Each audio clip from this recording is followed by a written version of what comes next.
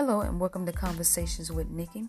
I am your host, Nikki, and I'm on a journey to become an exponential coach. This is episode number 14.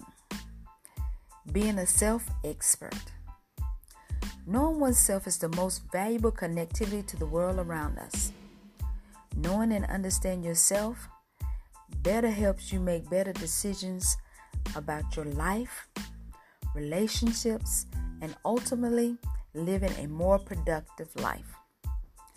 We tend to underestimate the importance of knowing ourselves. We let those around us tell us what's right and what's wrong about us.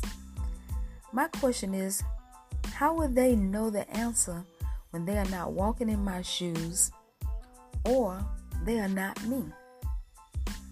So how well do you know yourself? Take some quiet time and think. Get in touch with your feelings. Look in the mirror and evaluate yourself. What do you see?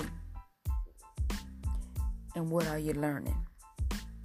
Get to know yourself.